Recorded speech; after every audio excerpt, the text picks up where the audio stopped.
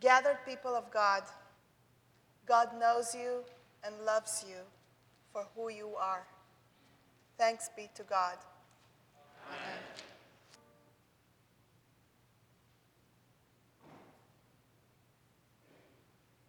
We gather in the presence of God.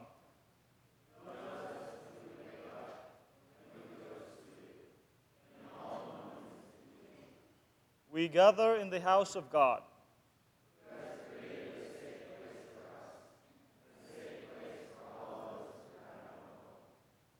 We gather to be the people of God.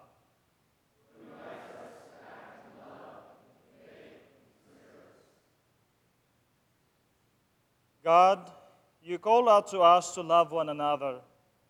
Stir in us that we would make it so every moment of every day. Amen.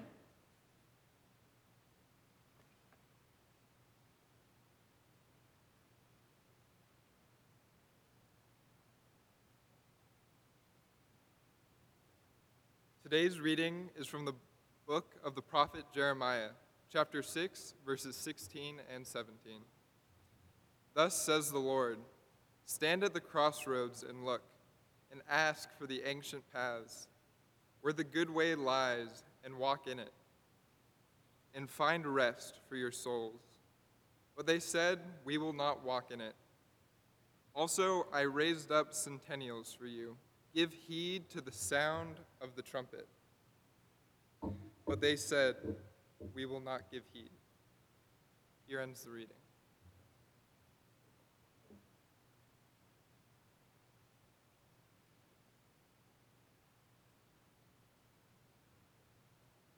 Think back for a moment. Recall the last time you made a major change in your life. Not just a little change, but a major change, a complete change, where you became somebody different. Okay? There have been so many changes in my own life that when I look back and I think about those from the perspective of today, most of those changes happened to me. My social and my cultural world changed, not me, right?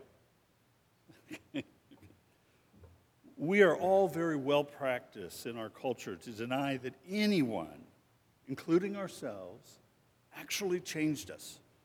We seem to want to insist that it has all been just so natural, so smooth. We seem to believe that we have changed others, but others have not changed us. Upon reflection, though, we sense that God knows us and loves us so much that he sends us feedback, that he lets us know how well we're doing, one way or another. We are often unaware that we are entertaining angels or refusing to entertain angels. The question is, how do we receive that love? Do we listen to Jeremiahs in our life? Do we even know who they are? Most of these actual change agents influencing us are loose ties right at the edge of our world, right? Literally at the edge. Our close others and identifications actually help us to not change. Right? They help us to not be different and even pretend that our conformity is somehow or another actually a form of moral resistance, even in the type of coffee we buy. Right?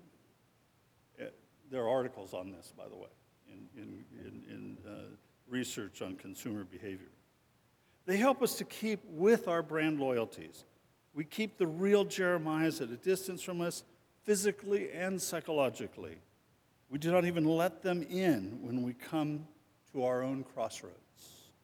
We do not let them tell us, here's the right path. Here's the path you're missing. We do not let them tell us, are you asking God what is the right way? We do not let them give us godly feedback. Can you imagine how people treated that weeping prophet? I mean, really, that guy that took his strange underwear and hid it under a rock and left it in a river for some period of time and then came back and dug it out and held up that rotting cloth and told us all that we were like that rotting cloth? You won't believe how many people told me about that story as I was preparing for this message.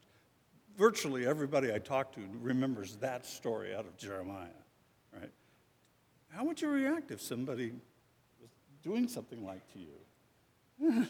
In my academic field, we study Jeremiads. Yes, name for Jeremiah. Those long, bitter lamentations, full of invective. We call it snarky, right? Warning us about the impending consequences of our failure to self, to others, or to God.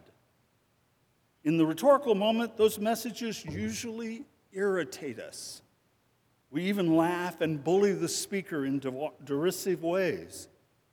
Later, often years later, often after some tragedy fell on that speaker, we put up monuments of praise for the speaker. We have annual memorials where we look at one another and ask, why didn't we listen? Some classic but not more recent examples would be Reagan's A Time for Choosing speech, Martin Luther King's I Have a Dream speech, and even the poetry of Bob Dylan or even Lawrence Ferlinghetti. Those messages clearly retold our tale of failures and called us into action, called us into new action.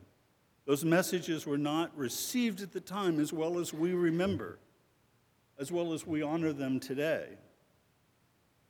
Some of those messages came into my life through side doors. My brother left his Dylan albums and his Ferlinghetti books for me to have when he went off into the military. Nevertheless, those make a difference in our world.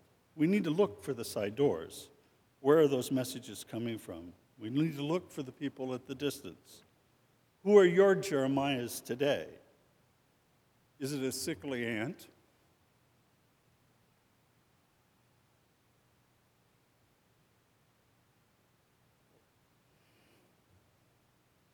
Or a sister who's recently been diagnosed? Is it someone who loves you enough to tell you that you have been wrong, even when you still do not want to admit that you have been wrong? Is it an iconoclastic professor who just rubs you the wrong way, just enough to make you actually want to change what you are doing? When you come to your next crossroad, which will likely be in about a minute or two, would it not be better if you and with God, if you actively take time to step back and listen and honor the feedback, honor the person, and honor the message in the moment? We do not want to look back and say, why didn't I listen? God knows you and loves you enough to send you Jeremiahs. Amen.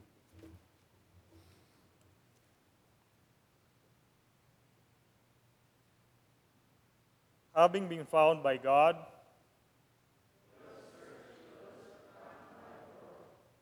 having been welcomed by the grace of God,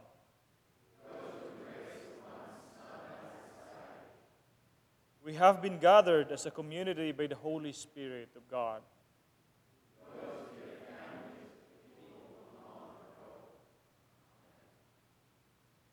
Go, gather the least, bring close the lost, reorder every line, bring the last to the front.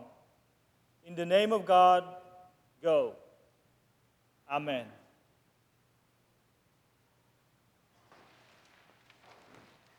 The God who calls us is the God who created us.